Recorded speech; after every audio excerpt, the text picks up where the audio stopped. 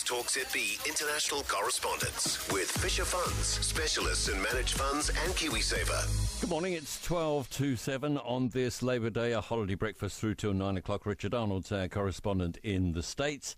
And Matthew Perry, Friends star, back in the news. Yeah, morning, Tim. Seemed to have it all, didn't he, at one point? Back in the 90s, Perry, as one of the stars of Friends, was one of the biggest names on TV. This joke-telling Chandler being on the show, he won an Emmy, seemed to have the talent to go far, did not happen. We kept hearing about his boozing and addiction, so we thought we knew the situation, but his memoir is coming out this week, and it includes some pretty devastating disclosures. One headline is that he almost died at age 49, so that's 4 years ago. At that point, he acknowledged that he suffered from an intestinal perforation. Now he says he spent 2 weeks in a coma after his colon burst from opioid abuses. After that came 5 months in hospital, and he had to use a colostomy bag, a plastic bag used to collect waste from your body, for 9 months. He says he was first admitted to hospital and put on a heart-lung machine, and doctors told him at that time that he had a 1 or 2% chance of surviving. 1 to 2%. He reveals he was in and out of rehab 15 times.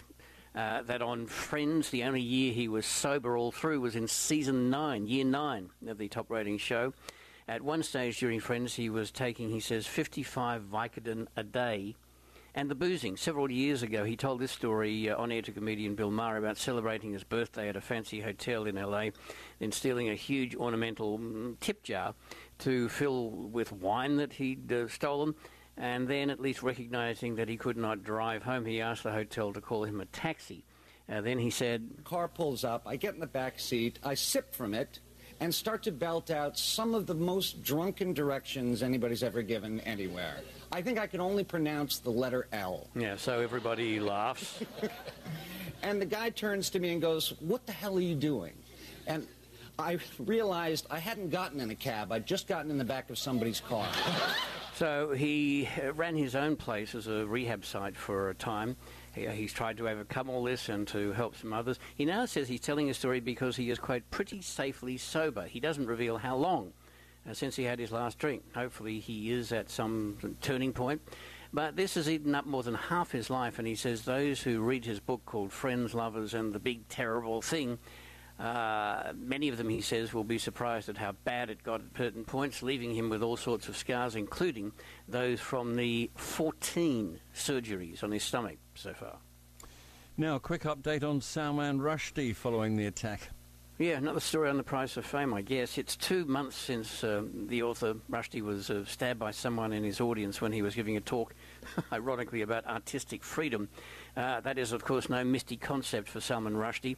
He's lived much of his life under threat after publishing his novel The Satanic Verses back in '88, a book inspired by the life of the Prophet of Islam, Muhammad. At the time, Iran's Ayatollah Khomeini issued a so-called fatwa condemning Salman Rushdie to death for supposed blasphemy. So he's lived with those threats. But in August, just as he hoped his life was becoming more normal after all these years, a fellow came from the audience and attacked. That man now facing attempted murder and assault charges. This was a very brutal attack. Now we know just how brutal. Salman Rushdie's agent has revealed that the writer has lost sight in one eye and the use of one hand. The nerves in that arm apparently were cut. As well, Salman Rushdie had 15 more wounds in his chest and torso, so his friend and agent declines to say if Rushdie remains in hospital. But at this time of increasing nationalism and extremism, it is apparent that Salman Rushdie will not recover from at least some of his injuries. Richard Arnold is our correspondent in the States. Thanks.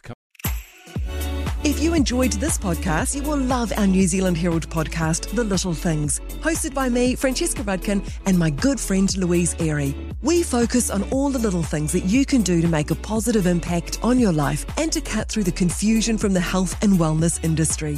Join us every Saturday to hear from the experts for all the tips and advice you need. Just search The Little Things on iHeartRadio or wherever you get your podcasts.